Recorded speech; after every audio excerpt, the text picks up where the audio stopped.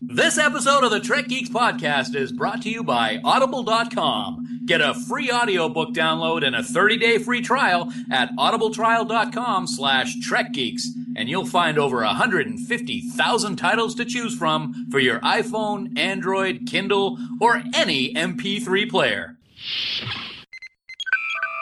Hi, this is Andy Robinson, Elam Garrick on Star Trek Deep Space Nine, and you are listening to the biggest little podcast this side of the Gamma Quadrant. It's the Trek Geeks podcast with Dan Davidson and Bill Smith. Failure to tune in would not sit well with the Obsidian Order.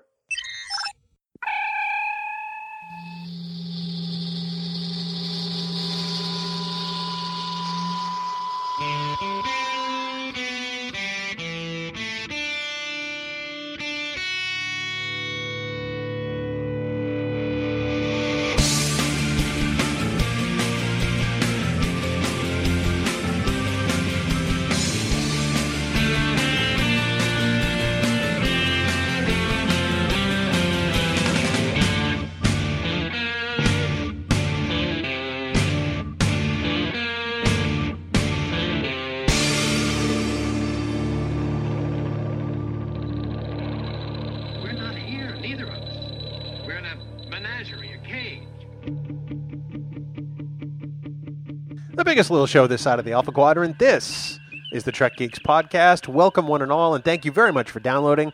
This is episode 34 of the biggest little show. I'm your co-host, Bill Smith, and at this point, as I usually do, I'd like to introduce my co-host.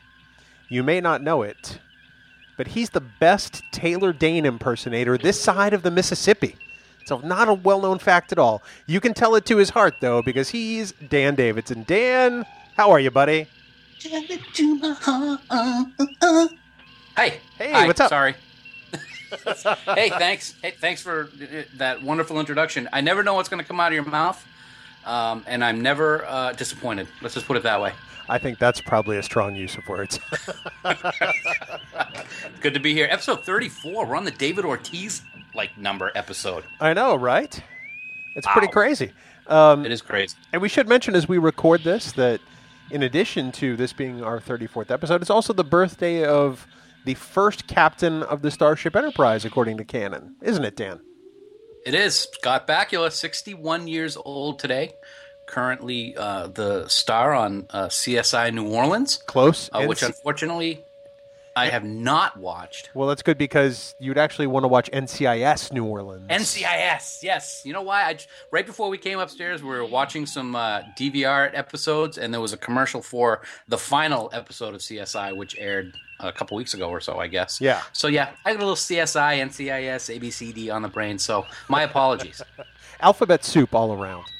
It is great. Alphabet cereal. That's what I like. Yeah. Ooh, that was good stuff growing up. There you go.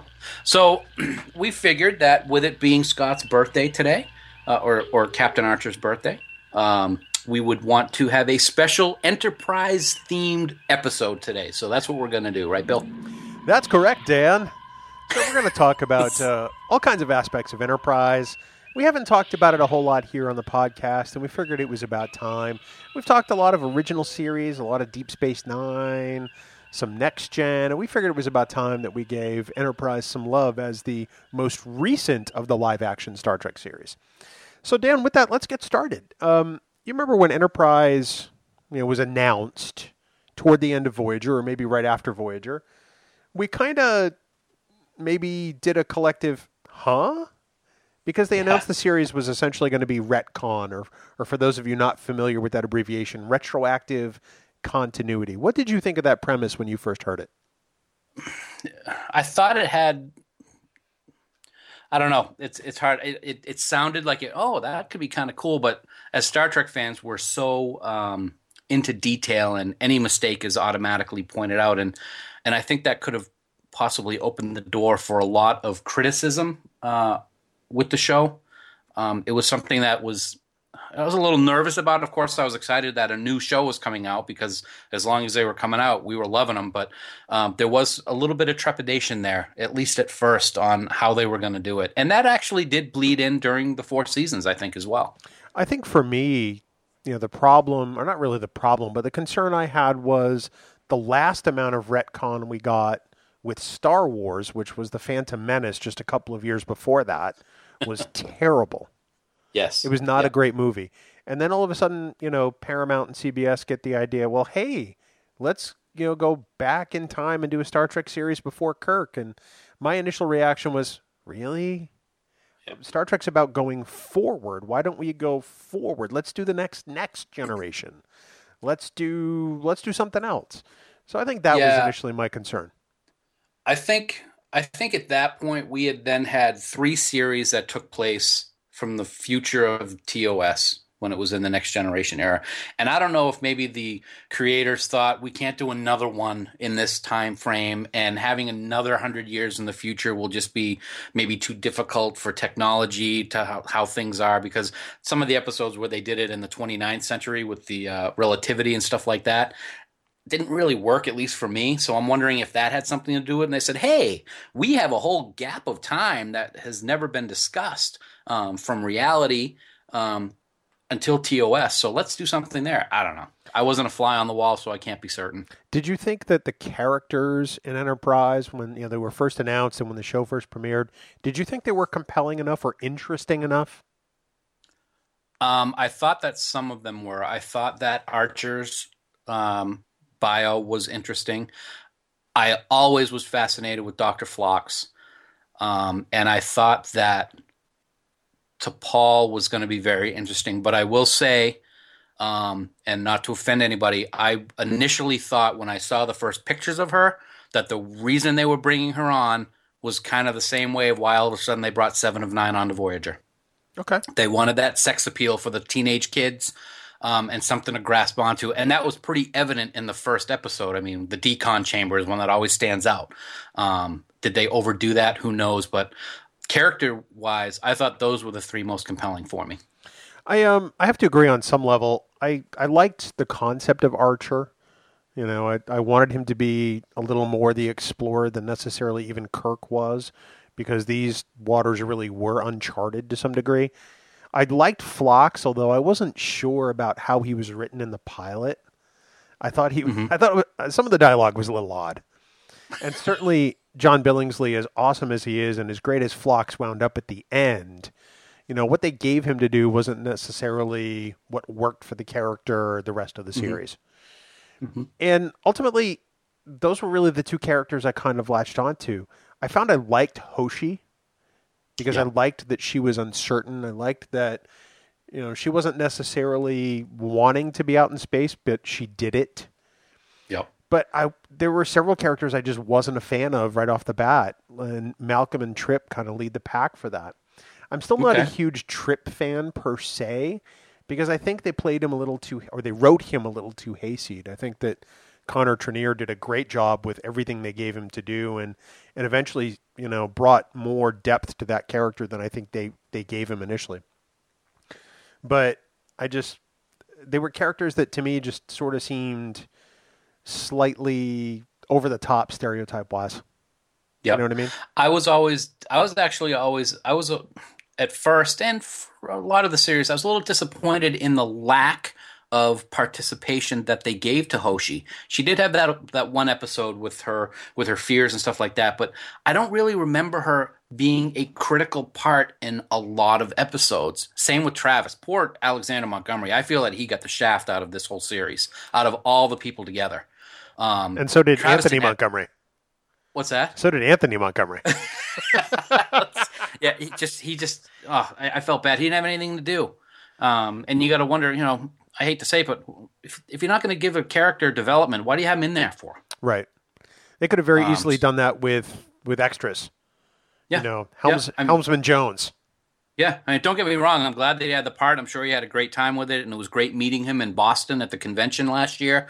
So I'm certainly glad that he got it, but it was one of those ones where you kind of like, okay, there's nothing going on with this guy. When they gave him something to do, he knocked it out of the park.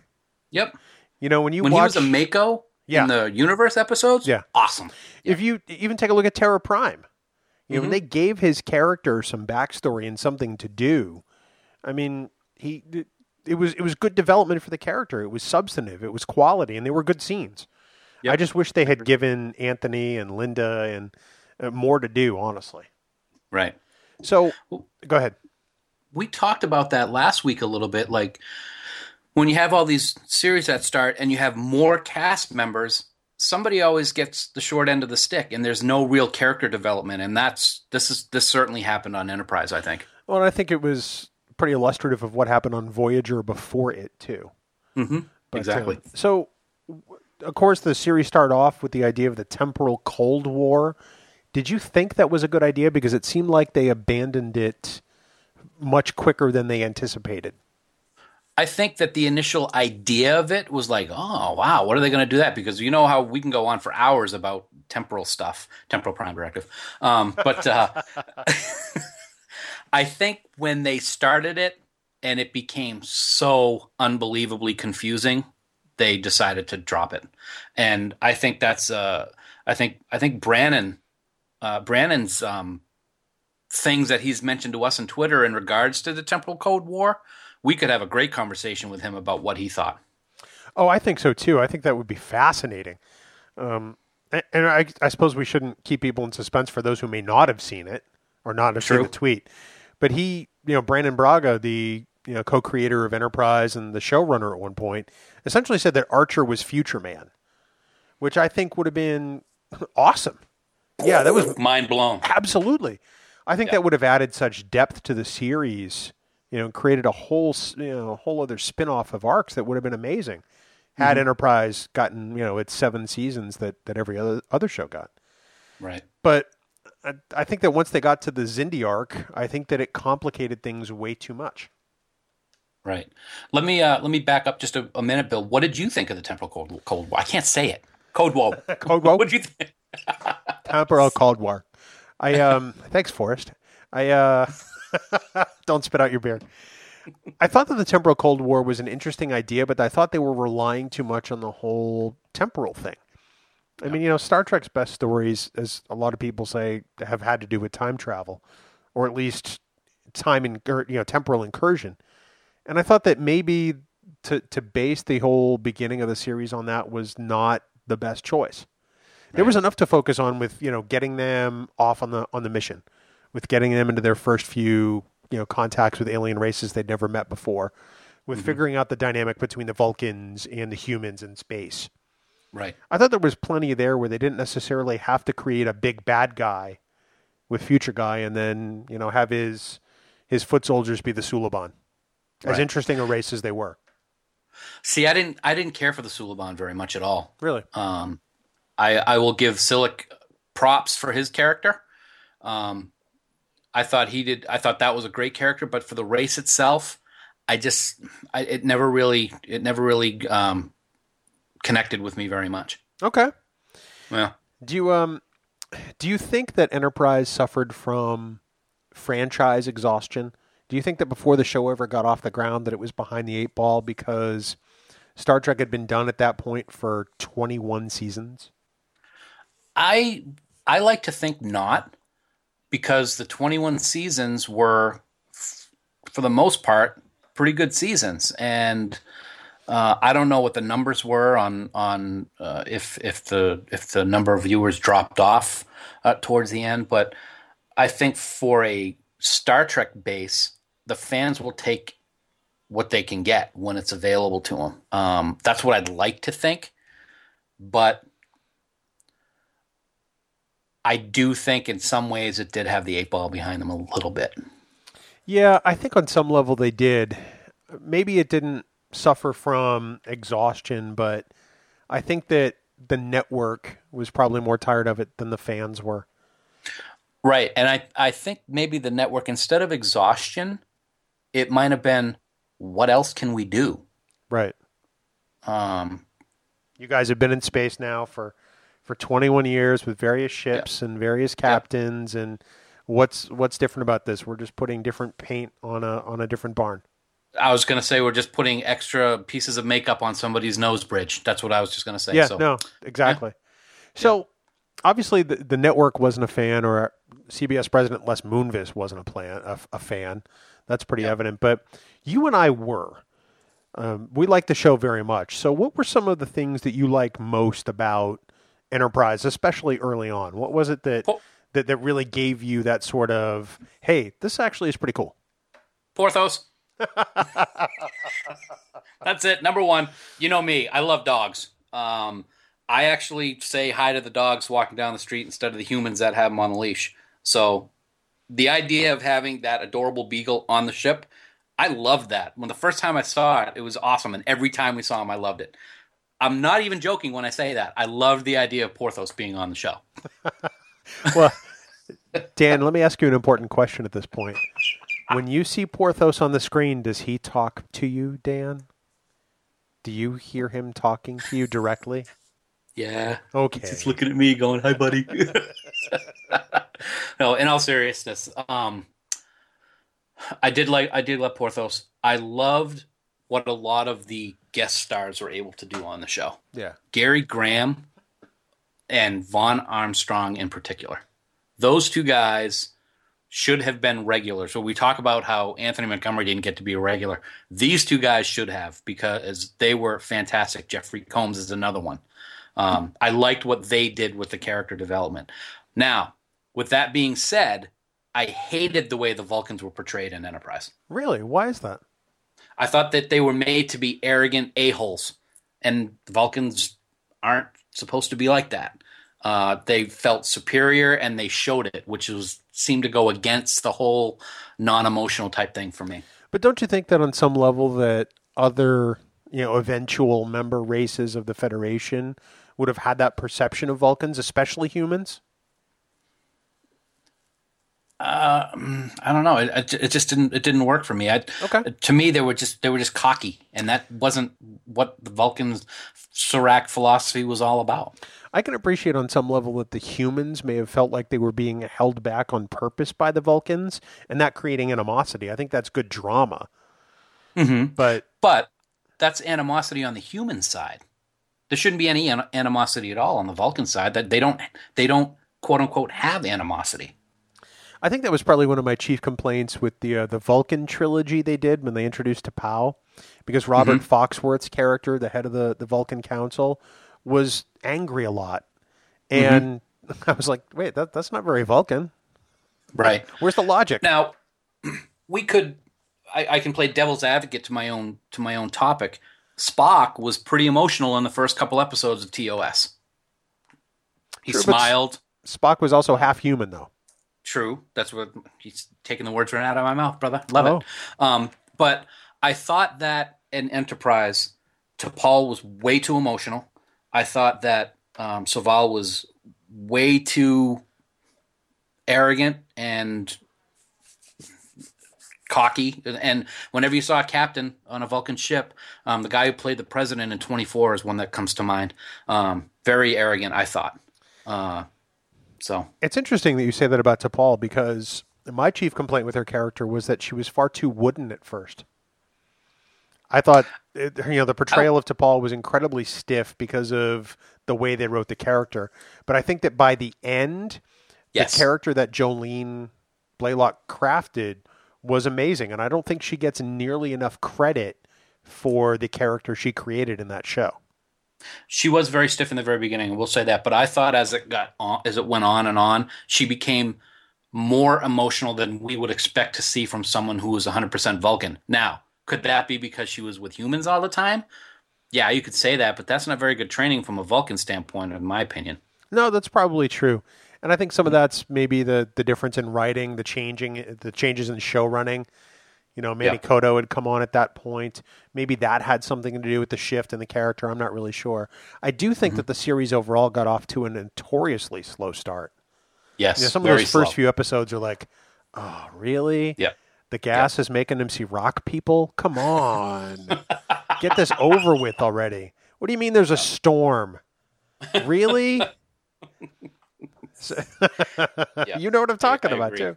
Yep. And plus, there wasn't a disastrous first contact with the Klingons like Picard told us so many years ago. Right. Or even Spock. I wouldn't call that disastrous. Yeah, that wasn't disastrous at all. No. It was a little uncomfortable, maybe, is a better word. Yeah, certainly not disastrous. Not by any means. that brings up the whole retcon thing, I think. Yeah. One of the things that you and I have had several conversations about, and I'm going to try to explain what I'm thinking, and it's probably going to come out really bad, but anybody who listens to the show is used to that by now. So you've got from 1966 to present of Star Trek history. And in all this time, they've got the history of what happened before TOS. Because they decided to make a show that took place before TOS, they decided to throw new historical facts into the mix, like the Xindi, the attack on Earth and Florida getting wiped out practically, all these kind of things. And you never heard about that in TOS, TNG, DS9, Voyager, of course, because you couldn't, because it hadn't been thought of yet. But from a linear standpoint, it took place. So I kind of have issues with that whole retcon thing in that aspect. Well, we were going to bring this up later, but it seems like the discussion is lending to it now, so let's skip to it. You mentioned the Xindi arc. Is that where the entire show went wrong? Is the problem that they went, instead of being an episodic show like Star Trek was used to, forget about Deep Space Nine for a second because it broke all of Star Trek's rules and rather successfully. The fact that they went from an episodic show to one complete arc in one season, did it go on far too long? Yes. Oh, yeah, way too long. Yeah, I think that was the final nail in the coffin for Enterprise in terms of continuing on for several more seasons. It got boring for me anyway. Yeah. It got confusing. How many species? 7? 8? 6? I forget. 6? Something like, yeah, several. And it seemed to just go on and on and on, and half a season would have been more than enough, I think, to take care of the whole Xindi arc. And by it going on another half season, I think that was it. Do you think the fact that it was so close after 9/11 contributed to that sort of disinterest in the arc? Do you think it was too soon? That's a good question. I've never really thought about that, to be honest with you. So I would say for me, no, because it's not something that's never really entered my mind. Okay. I've never actually ever related the events that took place with the Xindi and any reference to 9/11 before. So that's a very interesting take on it, though. For me, I think it was far too heavy-handed an analogy. You know, It was so obviously a terrorist attack of sorts where they killed a large number of Americans from the sky. And I didn't feel a connection to the material, probably because 9/11 was still so new. Granted, it had been a couple of years at that point, but plus I didn't really feel a connection to Trip. I still don't. And I certainly didn't feel one to his sister. Exactly. And that's one of the things I was going to say is that for me, that season turned Trip into not a Starfleet officer. He just wanted revenge on some level. So, yeah, and I thought that was sort of counterintuitive. I mean, I understand that she was Trip's sister, but it might have helped the viewer if we had actually gotten to know Trip's sister or had some kind of relationship, whether through communications or, taped messages. You know, if you saw Trip watching this, maybe you would have felt some kind of loss in that sense. But it almost seemed like an empty death, and you never even saw it. Right, exactly. I didn't think the arc was compelling enough, and I think that I don't think it. I think that I don't even remember half the episodes of that season. I was just going to say I can't even remember the amount of different Xindi there were, or what roles other than the insectoids really had. Those were the primary ones. I think there were some underwater breathers or something like that. It was not a story arc that I remember. I don't really remember a lot of it. This was a Stump the Geek question way back in the beginning of the podcast. I remember that. The water, the insectoids, the monkeys. The arboreals, the monkeys. It's a Xindi monkey. Yeah. I will say one thing, and it's kind of macabre when you think about it. I did think that the whole scene with the beam just like ripping through Florida, that was pretty cool. Special effects wise, it was amazing. It was, and the episode where Earth got destroyed, the whole time episode with Archer and his memory. Right. That special effect was one of the best of the whole series. But honestly, to me, that was probably one of the best episodes of that season. I still go back and watch it every now and then. It's a phenomenal episode, especially just the relationship between Archer and T'Pol. Not only how she feels responsible for him, but the affection she feels, which she denies. Emotion creeping in. Yeah, absolutely. Yeah. So Dan, as we continue our Enterprise discussion, you have an all-time favorite episode or episodes of the series, don't you? I do, but before we get into that, there was one other thing I wanted to mention about the series as a whole. Oh, yeah. We talked about the dislike of the retcon, but one of the things that I did like was how they would bring in actually known Star Trek canon history into the show and talk about it and have episodes on it. A perfect example, why the Klingons looked human in TOS. I loved that whole story arc. I love they had people like Colonel Green were mentioned in it and were in it. I liked the eugenics wars discussions. You talked about it a few minutes ago. They brought T'Pau in when she was young. I liked how they did things like that. It was the whole backwards history thing that I had a problem with. Yeah, I felt like early on they tried too hard, but by the time they hit seasons like 3 and 4 with some of these references, I thought they were really doing a good job of making it tie to the universe we know and love. Right. Speaking of universes that we know and love, Bill. I set that up like a pro, dude. That was a big market tease. I just hit that one right out of the park. Pow! Season 4, I think, was when they really hit their stride, and it was too bad that it was their last season. And I really thought they hit their stride with the 2-part Mirror Universe episode. In a Mirror Darkly, I think, was a very well-written and well-done episodes, 2 episodes. And of course, because it was Mirror Universe, you know how I feel about the Mirror Universe. I'm going to say you loved it, Dan. I loved it, Bill. Now, here's one of the things I loved about it. Now, let's try to wrap our minds around this, no matter how big or how small those minds may be, to some co-hosts or others. Wow. Sorry. Wow. The entire rise of the Terran Empire in the Mirror Universe with an emperor/empress was due to incidents that happened in our timeline in the future. When the Defiant went through interface in the episode The Tholian Web and then went back into the past in the Mirror Universe, if that didn't happen, if the ship wasn't taken over by Archer and the crew and then eventually by Sato, there would never become an empress. The whole entire Terran Empire would have never happened. For those of you wondering, that was not the gunshot effect from the last episode. That was Dan's mind blowing up. Just want to clarify. I thought that was a brilliant piece of writing for that whole arc of the Defiant. Not our Defiant from Deep Space Nine, but of course the Constellation class starship. Right. I'm torn with this episode because there are things that I like that they did as choices, but overall the episodes are not my favorites. I think for me they are my least favorite Mirror Universe episodes.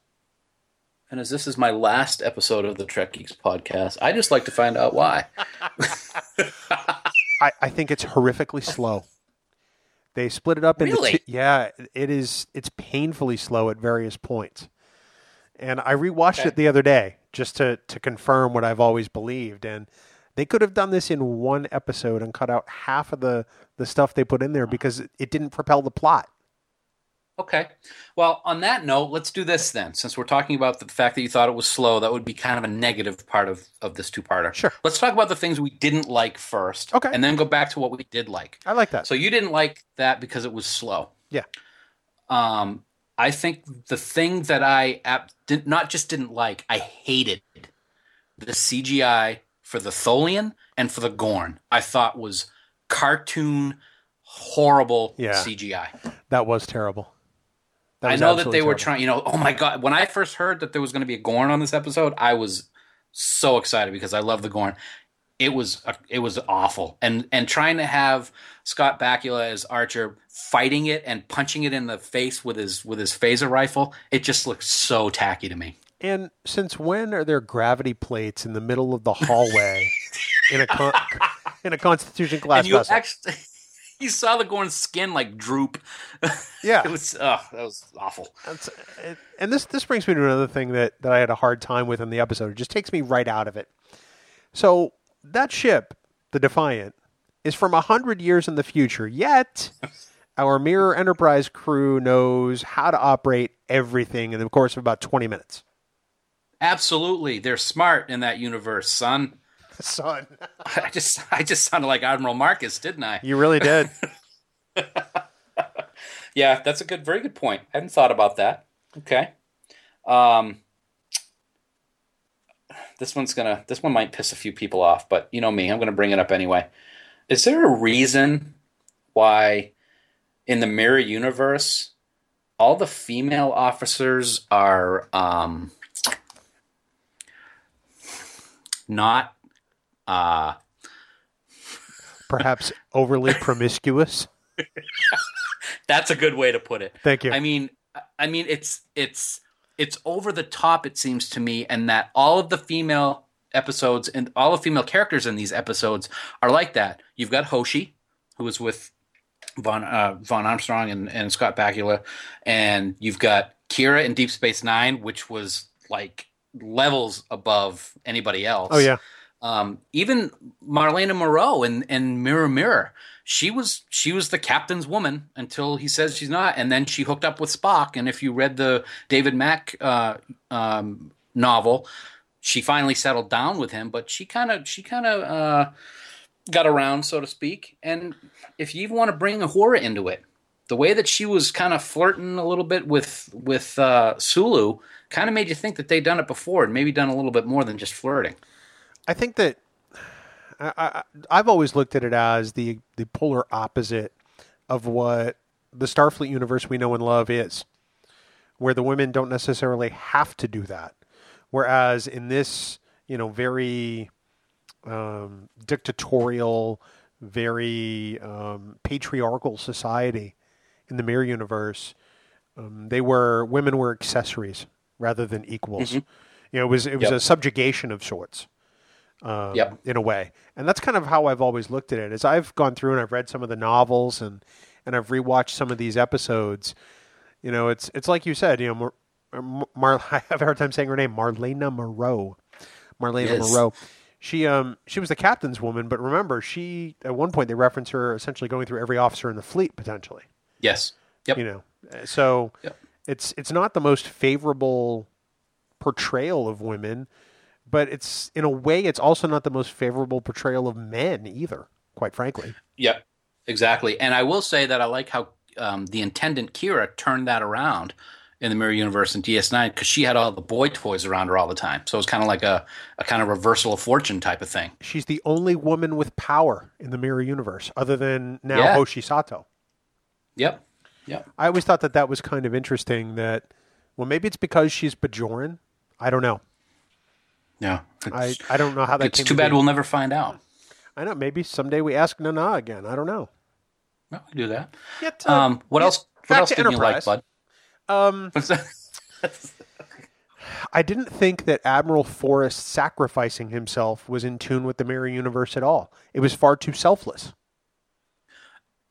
Especially after how he acted with Archer in the brig. Yes, absolutely. Yeah.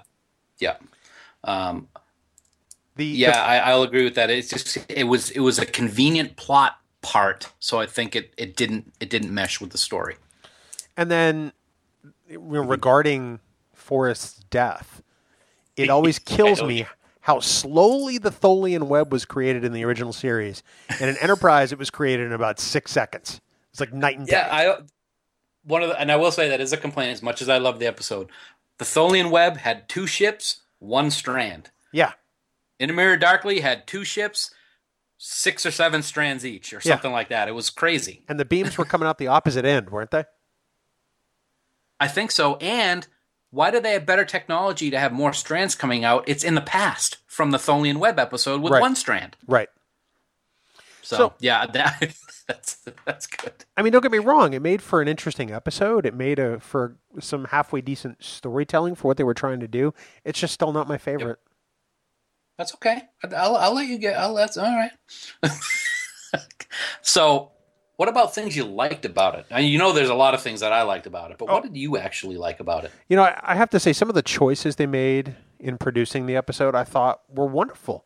The whole opening credit sequence I thought was perfect to set the tone of the episode. It was the exact mirror opposite of the whole Faith of the Heart opening, which I have never been a fan of. Yep. And I thought it was brilliant. In fact, it even bled into the teaser before that when they used the exact scene from First Contact with the same score by Jerry Goldsmith. And then all of a sudden, Zefram Cochrane whips out a shotgun and blows the Vulcan away. I was like, what? Yeah, what? That was good. At that point, I was like, man, that was awesome. Yeah. So I like that part very much. I said at the very beginning, I just think the idea of tying the Tholian Web episode from the original series with the spatial interface and what happened to the Defiant when it went through interface was absolute genius. Now, was it so that they could have the original bridge to be able to play on for the episode? I don't care, because it was great. It looked fantastic also. I mean, it looked really good. The other thing that I liked is we know the brutality of the Empire in the Mirror Universe, and it was a very quick scene. I don't remember if it was Captain Archer or not talking on the speakers to the ship, but they were showing various people, and they showed Dr. Phlox in his black outfit, which I also liked very much, in sickbay, and he's sitting there and he's got a monkey like completely opened up and he's just dissecting it and playing with it. That was a great scene to show the evilness of the Mirror Universe. John Billingsley is, as you know, is one of my favorite people in the Star Trek universe in general. But I have to say, in this episode, he is particularly brilliant. Yes. Mirror Phlox is just, he's a bad guy. He's a sadistic guy. And it's such a nice departure from the character that we actually really like over the 4 seasons in the Prime universe. Billingsley crushed that episode, and I love watching him in it. And it's something that's always saddened me when we had our discussion with Andy Robinson a few months ago, how he hated the Mirror Universe because his character was so evil and all he did was like to kill and cause, sorrow and stuff like that.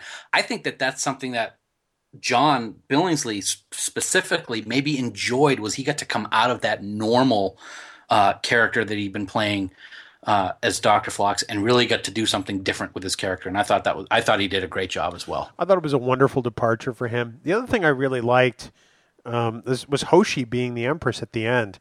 I mean, she seizes the ultimate control and the ultimate power in the galaxy at that point, and essentially brings the current vision of Starfleet to its knees.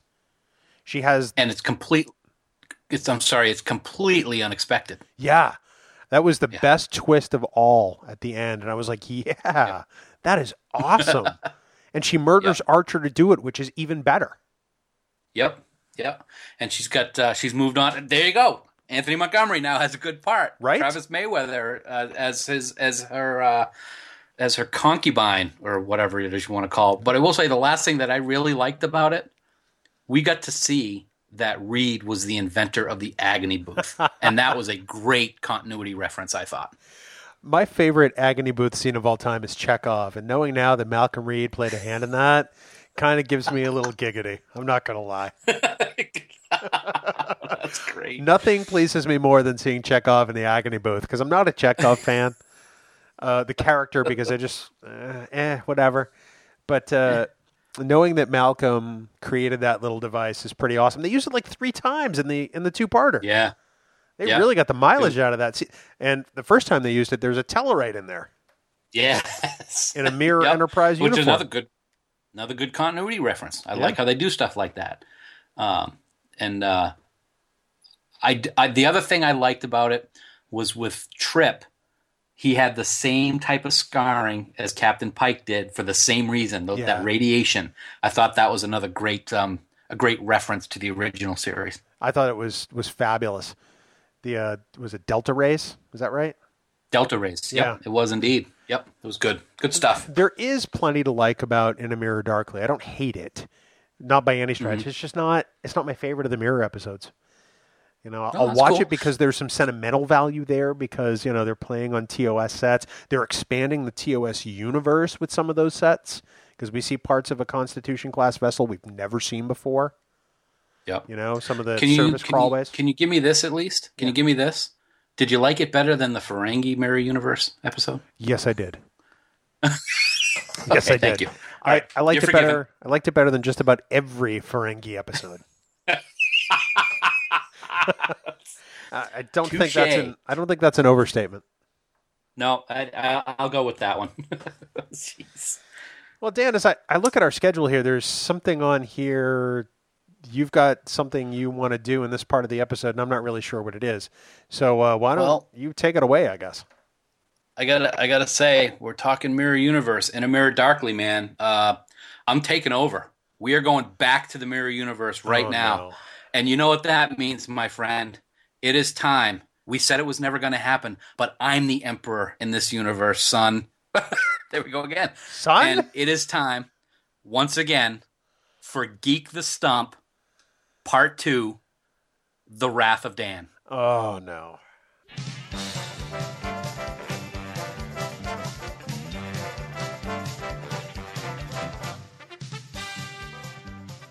I will say this. I made it easy for you. Well, in my mind, I made it easy for you. But we're going to have a little fun one more time. You felt really bad about the last one, and I want to give you a chance to, pick yourself up a little bit before I punch you back down again, but we're going to do our best. You humiliated me in the last one. That was terrible. No, I did not humiliate you. You humiliated yourself, sir. Oh, it's brutal. Well, all right, tell everyone what the rules are.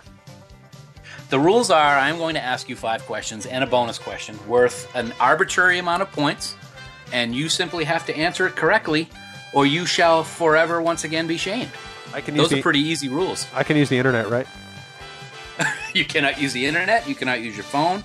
You cannot use any type of media other than what those synapses inside your skull do to give you the information that you need to give me a correct answer. Does that sound good to you? Pretty much. Okay. Okay. I will say that a couple of these questions today, we were talking about my love of Porthos. So there's going to be some animal questions mixed into today's questions. No. There's going to be a couple anyway. Oh, no. I feel a Spock's dog question coming on. What's that? I feel a Spock's dog question coming on. No, I actually didn't put that in there, but I will tell you I thought about it. You're honest. I appreciate that. You mean Ichaya, right? That's what you were going to say. Yeah, no, it wasn't. Anyway. No, I was actually talking about the one from The Enemy Within, which wasn't really Spock's dog, but Spock holds the dog. So yes. Okay. All right. Well, we're going to get started with question 1 for 1 point. Ooh. Actually, I'm sorry, for 01 points. Because this is an Enterprise episode, the NX-01. Okay. And it is about our beloved Porthos himself. Porthos is an adorable beagle in our universe. What kind of dog is he in the Mirror Universe? Oh, wow. That's a great question. I know he's a bigger dog. He's a much darker dog. I want to say he's a Rottweiler. And is that your final answer? Yes, Stan, I'm going to lock it in. Rottweiler. Congratulations, you have 01 points, Bill. Who's the big winner now? Yeah, okay. Woo!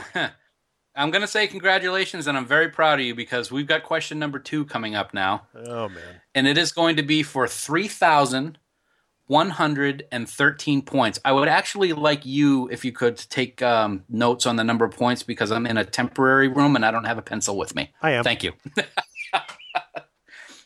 Now, kind of a hint, but really not a hint. The number of points for this question actually is the star date that this episode takes place in.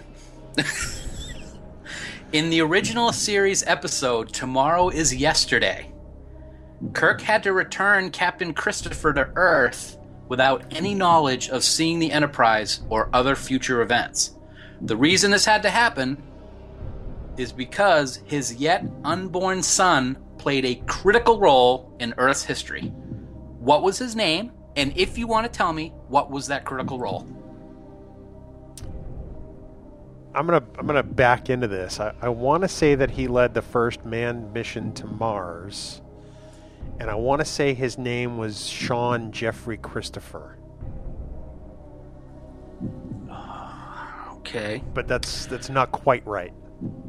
That is quite right as I'm going to allow it. That is very close. You got the 3,113 points because his name was in fact Sean Jeffrey Christopher, and you were just a couple planets off. He was the commander of the first successful mission to Saturn. Saturn. Darn it. Well, dude, I am like very amazed right now. That's actually one of my favorite TOS episodes. Oh, all right. Well, okay then. I remember, to get off on a little sidetrack, one of the first times I watched Star Trek outside of my house, we were traveling somewhere and we went to a what are the things where you have the big bubbles and you watch the constellations on the ceiling? A planetarium? Yes, thank you. I don't know why. My dogs just ran in and they're wrestling behind me, so I'm distracted. They played Tomorrow's Yesterday on the ceiling of that planetarium. It was in Arizona, I think. That's really cool. Yeah, it was very cool. All right, so you are 2 for 2 tonight, sir, and I'm completely shocked and surprised, and I don't know what I'm going to do with myself. That makes 2 of us. So we're gonna move on to question 3 for 77,777.7 points. Okay. I'm going to need a calculator. In Deep Space Nine's Apocalypse Rising, several crew members became Klingons to infiltrate the military base Tyger Core in an effort to expose the changeling thought to be impersonating Gowron. What was Sisko's alias, including the name of his father? So, for example, for a match game reference, I am looking for blank, son of blank.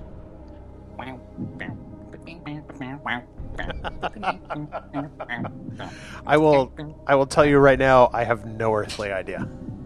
No earthly I have idea. no Klingon idea. What about you, either. Callie? Do you know? What's that? I have no Klingon idea either. No Klingon idea. Okay. It would be Jodmos, son of Kobor. Yeah, that was easy. So you just lost 77,777.7 points. Where did that point value come from?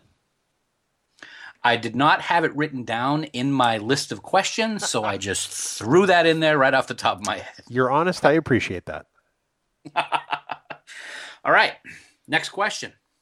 For 265 points, we've talked about dogs tonight. We talked about Porthos. We've talked about Spock's dog and the enemy within. What was the name of Captain Janeway's dog? Oh, man. Oh, I can see the photo, too. Her and her boyfriend and the dog in her ready room. I know it's a girl dog. It is a girl dog, yeah. Yeah. Oh, thank you. I really appreciate the play-by-play there. Oh, darn it. The name of Captain Janeway's dog. I don't think 256 points. 65. 265. 65, sorry. I'm sure I'm going to get this wrong. I want to say Molly. You're a jerk. Is that right? Molly is the answer. Oh, my God. You are 3 for 4, dude. That's luck. That is the sun shining on a proverbial dog's ass right now. And right now, I am that dog's ass. My goodness gracious. So that is for 265 points, which is the number of my address on my street. Grand total of 3,379 points coming into question 5. All right, question 5. You should get this one. I will be very disappointed if you don't get this one. No pressure. You've done you have completely wiped the slate clean from the last mess that we were in when we did Geek the Stump. All right. For 10,242,003 points, staying on the pet train in A Fistful of Datas, which was another great episode in TNG, Riker and Crusher were rehearsing a play that was overwritten with a poem that Data wrote about his cat. What was the name of that poem? I believe It's an ode to Spot. Are you sure? That's my final answer. I'm pretty sure. That is the correct answer. 4 for 5, dude. 10,242,000. 3 points to Bill. I don't want to brag, but that brings my total to 10,245,382 points. All based on luck. No skill. No skill. And that reference, because we always do like to give the references, that number is my numerical anniversary to my gorgeous, lovely bride, Susan, who was doing a wonderful impression of Professor McGonagall earlier, I must point out. Oh, I see it now. Very nice. So yes. All right. So, Bill, you've got 10 million some odd points. So it is now time to double or nothing with the world-famous Mirror Universe bonus question. Oh, boy. It is a multiple answer question. I will say that we've discussed it from time to time recently, so I do want to make sure that you have a little piece of your brain working in the recent past. In the Gamesters of Triskelion, name 5 thralls that were seen in that episode. Here's a hint. 2 of them did not have names. One was the Andorian thrall. He did not have a name. And the other one was the gentleman who was, quote, slow to obey a command. He did not have a name either. So name me 5 other thralls, please. I can assure you that's not happening. Can you name any? No. No, I can't. You can't name any thralls from the Gamesters of Triskelion. No, and this is the point where I insert the Price is Right horns of failure, right, wait for it, right here. Yeah, that's me. Oh, well, Bill, I'm sorry. You now have 0 points. It's really sad because you did so well for the first... You didn't... Okay, we're gonna talk about this a little bit. We're going to walk through it. Kirk. The blonde, green-haired girl with the silver outfit. I've never known her character's name. I just know that's Angelique Pettyjohn, and she's one of my favorite Star Trek guest stars of all time. If you'd asked me who played her, I would have nailed that out of the park. Nailed it. That was Shauna. Yeah, you're right, Shauna. Yeah, or Lady Gaga, because that's what she looks like. Yes, yep. The Master Thrall, of course, was Galt. Oh, right. I am Galt, the Master Thrall. This place is the planet Triskelion. You are to be trained and spend the rest of your lives here. Dun, dun, dun, dun, dun. I feel like I'm spending the rest of my life there right now. Okay, good. Number 3 would be Klug. He was the big hairy dude with the funny teeth. Yeah. That's Klug. Lars was he looked like a normal dude with a leather outfit on. Right. And the other one was Tamoon, who was the provider for Chekhov. Maybe we will be selected for each other. That was Tamoon. That was pretty good. Well, I got to say, dude, though, you have redeemed yourself in my mind. I don't know about the minds of our listeners because that last one was not good. But you did a great job tonight, man. I did what the bonus round's always tougher. It is tough. I came out to play. I gave it my all. I just would say they're a tough team. They're professionals too. They came to play and they made a few more plays than we did. Do it in Bill Belichick voice. Do it as Bill Belichick. Okay, here's my Bill Belichick impersonation. You ready? Yeah. We're on to Cincinnati. I will say one of the best things about how well you did tonight is that it completely opened the door to beam over to that Mirror Universe again for Geek the Stump Part 3 at some point in the future. Yeah! You know what this means about the next installment of Stump the Geek, don't you? I have a 13-part bonus question just itching to get used. I look forward to the challenge, sir. Son. Well, for those of you at home, if you have your own Stump the Geek questions or you want to suggest a future show topic or you just want to leave a comment in general, you might be able to send those to us, and I'm pretty sure that Dan is going to tell you how to do that right about now. I got a plethora of ways that you can get that information over to us. You can send us a tweet on Twitter. You can send an individual one to Bill at TrekGeekBill, or you can send one to me at DCDDS9. On Facebook, Skype, and Twitter, if you want to send it to Trek Geeks, that's our handle, Trek Geeks. You can send us an email at trekgeeks@starfleet.com, or you can call us and leave a voicemail at 508-784-1701. We actually got a very nice voicemail this week, I believe, Bill. We did. We'll probably address that next episode. Sounds good. Also, please go to Facebook and join our official Facebook club called Camp Kittimer. Sign in, share things you love about Star Trek, engage in some great conversation, make some new friends. Just go to facebook.com/groups/Camp Kittimer. We'll let you right in, and also be sure to tell all your Star Trek friends or your non-Star Trek friends, because maybe we can get them to be Star Trek friends. Maybe anyway, we can. Also, remember that any comments or messages you leave us in any of these places may be used in a future episode. And also want to remind all of our listeners that the podcasts are available on iTunes. And we would love it if you would actually subscribe to the podcast. And while you're on iTunes, leave us a review, whether it's good or bad. It helps get our podcast out there more. And we want to hear what you think of us. If you like us, if you hate us. And also, please feel free to share that podcast with your friends, because, as we said last week, the more the merrier. Right, Bill? Right, Dan. The more the merrier.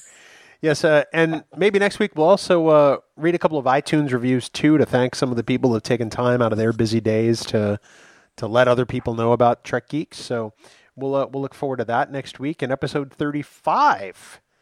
Wow. I know. I'm amazed I put up with you for that long. We would be remiss if we did not thank our friends in the band 5 Year Mission. Without them, this podcast would not sound as awesome as it does, because their music really sort of adds a really nice layer to our show. The music sounds great. We love using it. We love listening to their music. Please go out to 5yearmission.net. Get yourself a copy of Spock's Brain and Year 1 and Year 2 and Year 3 and Spock's Dog and Trouble with Tribbles, and please support the band. And if you can, please let Creation Entertainment know you'd like to have them back as the house band for the big 50th anniversary convention next summer in Las Vegas. 50th anniversary. Fark in a tank top. In fact, I want to say, Dan, as of this particular recording, we are now 299 days away from the convention in Las Vegas. Not that I'm counting. We are under 300. Under 300, baby. Man, that is awesome. Can't wait. That is awesome. And I can't wait for us to come back next week. So until then, we hope you all live long and prosper. I'm gonna go eat a coconut cookie, because I bought some coconut cookies at the store today. So coconut. Nom, nom, nom.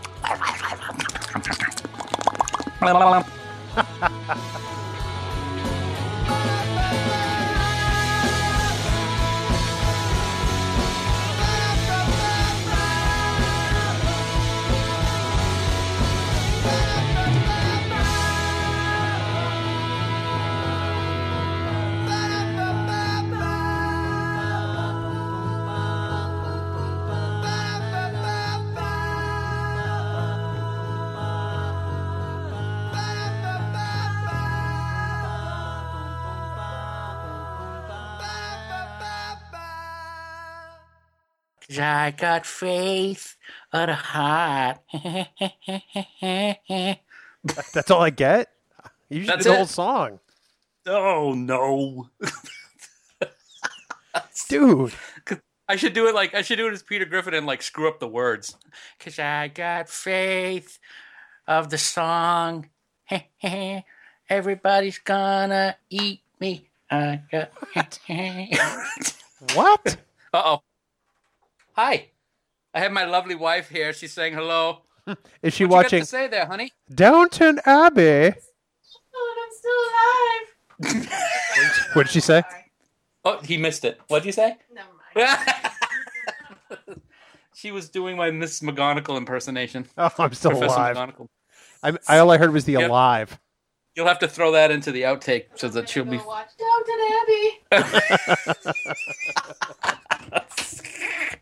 That's what she's doing tonight while we're podcasting. Yeah, she is. She knows what's good for her. That's right. I told her what to do, and she'll do it. Yeah, like that's going to happen ever. Yeah, right. Yeah, okay. Yeah, that's right. I think we all know that's a lie. All right, I'm putting my foot down and do exactly what she tells me. You're putting your foot in your mouth is more like it. Yes. Mm-hmm. Mm-hmm. Because I got faith of a heart. I can do anything. Dude, you totally need to do the whole song at some point. That would be awesome. If we get the music in there and it's like a karaoke, I'll do my best to try. You should record that offline. And sing. Speaking of which, because the last time I tried to get you to sing to the YouTube video, it was out of sync. Yeah, it's a syncy thing. But if you do it on your end, it'll sound right. I could. Now that you and your expert tutelage has shown me how to do it. I didn't show you how to do anything. I said, friggin' download it and start playing. I wouldn't have done that without your advice. Didn't I tell you to do that 6 months ago? I've got faith. Faith of the heart. Mommy, I got faith. Oh. Alrighty then. All right, let's do this. Let's do this. Mom, Mommy, Mom, Mama. Hi. You went from Stewie and drifted into Dan there a little bit.